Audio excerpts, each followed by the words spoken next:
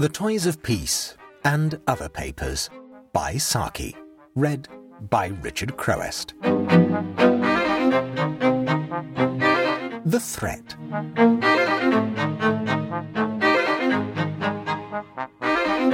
Sir Lulworth Quayne sat in the lounge of his favourite restaurant, the Gallus Bankiva, discussing the weaknesses of the world with his nephew, who had lately returned from a much enlivened exile in the wilds of Mexico. It was that blessed season of the year when the asparagus and the plover's egg are abroad in the land, and the oyster has not yet withdrawn into its summer entrenchments, and Sir Lulworth and his nephew were in that enlightened after-dinner mood when politics are seen in their right perspective, even the politics of Mexico. "Most of the revolutions that take place in this country nowadays," said Sir Lulworth, "are the product of moments of legislative panic. Take, for instance, one of the most dramatic reforms that has been carried through Parliament in the lifetime of this generation. It happened shortly after the coal strike of unblessed memory. To you, who have been plunged up to the neck in events of a more tangled and tumbled description, the things I am going to tell you of may seem of secondary interest, but, after all, we had to live in the midst of them." Sir Lulworth interrupted himself for a moment to say a few kind words to the liqueur brandy he had just tasted, and then resumed his narrative. "Whether one sympathises with the agitation for female suffrage or not, one has to admit that its promoters showed tireless energy and considerable enterprise in devising and putting into action new methods for accomplishing their ends. As a rule, they were a nuisance and a weariness to the flesh, but there were times when they verged on the picturesque. There was the famous occasion when they enlivened and diversified the customary pageantry of the royal progress to open Parliament by letting loose thousands of parrots which had been carefully trained to scream 'Votes for Women,' and which circled round His Majesty's coach in a clamorous cloud of green, grey, and scarlet. It was really rather a striking episode from the spectacular point of view. Unfortunately, however, for its devisers, the secret of their intentions had not been well kept, and their opponents let loose at the same moment a rival swarm of parrots, which screeched, 'I don't think,' and other hostile cries, thereby robbing the demonstration of the unanimity which alone could have made it politically impressive. In the process of recapture, the birds learned a quantity of additional language which unfitted them for further service in the suffragette cause. Some of the green ones were secured by ardent Home Rule propagandists and trained to disturb the serenity of Orange meetings by pessimistic reflections on Sir Edward Carson's destination in the life to come. In fact, the bird in politics is a factor that seems to have come to stay. Quite recently, at a political gathering held in a dimly lighted place of worship, the congregation gave a respectful hearing for nearly 10 minutes to a jackdaw from Wapping, under the impression that they were listening to the Chancellor of the Exchequer, who was late in arriving. "But the suffragettes," interrupted the nephew. "What did they do next?"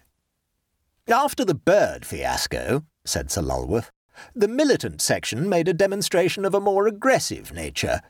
They assembled in force on the opening day of the Royal Academy exhibition and destroyed some 300 or 400 of the pictures. This proved an even worse failure than the parrot business. Everyone agreed that there were always far too many pictures in the Academy exhibition, and the drastic weeding out of a few hundred canvases was regarded as a positive improvement. Moreover, from the artist's point of view, it was realized that the outrage constituted a sort of compensation for those whose works were persistently skied, since out of sight meant also out of reach. Altogether, it was one of the most successful and popular exhibitions that the Academy had held for many years. Then the fair agitators fell back on some of their earlier methods. They wrote sweetly argumentative plays to prove that they ought to have the vote. They smashed windows to show that they must have the vote, and they kicked cabinet ministers to demonstrate that they'd better have the vote. And still the coldly reasoned or unreasoned reply was that they'd better not. Their plight might have been summed up in a perversion of Gilbert's lines. 20 voteless millions we, voteless all against our will. 20 years hence we shall be 20 voteless millions still. And of course the great idea for their masterstroke of strategy came from a masculine source. Lena du Barry, who was the Captain-General of their thinking department, met Waldo Orpington in the Mall one afternoon, just at a time when the fortunes of the cause were at their lowest ebb. Waldo Orpington is a frivolous little fool who chirrups at drawing-room concerts and can recognise bits from different composers without referring to the programme, but all the same he occasionally has ideas. He didn't care a twopenny fiddlestring about the cause, but he rather enjoyed the idea of having his finger in the political pie. Also, it is possible, though I should think highly improbable, that he admired Lena du Barry.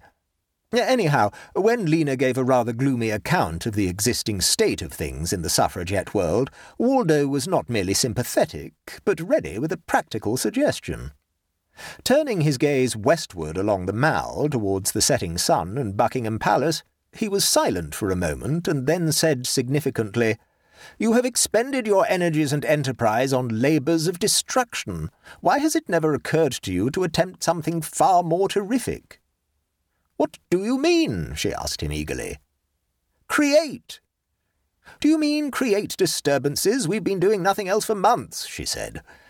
Waldo shook his head and continued to look westward along the Mall. He's rather good at acting in an amateur sort of fashion.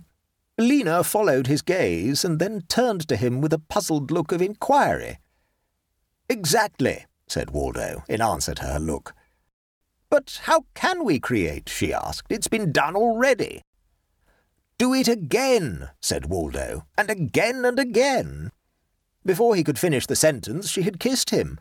She declared afterwards that he was the first man she had ever kissed, and he declared she was the first woman who had ever kissed him in the Mall, so they both secured a record of a kind. Within the next day or two, a new departure was noticeable in suffragette tactics. They gave up worrying ministers and Parliament and took to worrying their own sympathisers and supporters, for funds. The ballot box was temporarily forgotten in the cult of the collecting box. The daughters of the horse-leech were not more persistent in their demands. The financiers of the tottering Ancien Régime were not more desperate in their expedients for raising money than the suffragist workers of all sections at this juncture. And in one way and another, by fair means and normal, they really got together a very useful sum. What they were going to do with it no one seemed to know, not even those who were most active in collecting work. The secret on this occasion had been well kept. Certain transactions that leaked out from time to time only added to the mystery of the situation. "Don't you long to know what we are going to do with our treasure hoard?" Lena asked the Prime Minister one day when she happened to sit next to him at a whist drive at the Chinese embassy. "I was hoping you were going to try a little personal bribery," he responded banteringly, but some genuine anxiety and curiosity lay behind the lightness of his chaff. "Of course I know," he added, "that you have been buying up building sites in commanding situations in and around the metropolis. 2 or 3, I'm told, are on the road to Brighton, and another near Ascot. You don't mean to fortify them, do you?" "Something more insidious than that," she said. "You could prevent us from building forts. You can't prevent us from erecting an exact replica of the Victoria Memorial on each of those sites.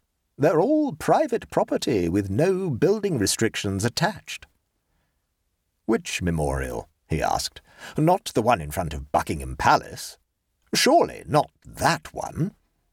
"That one," she said. "My dear lady," he cried, "you can't be serious. It is a beautiful and imposing work of art." "At any rate, one is getting accustomed to it, and even if one doesn't happen to admire it, one can always look in another direction. But imagine what life would be like if one saw that erection confronting one wherever one went.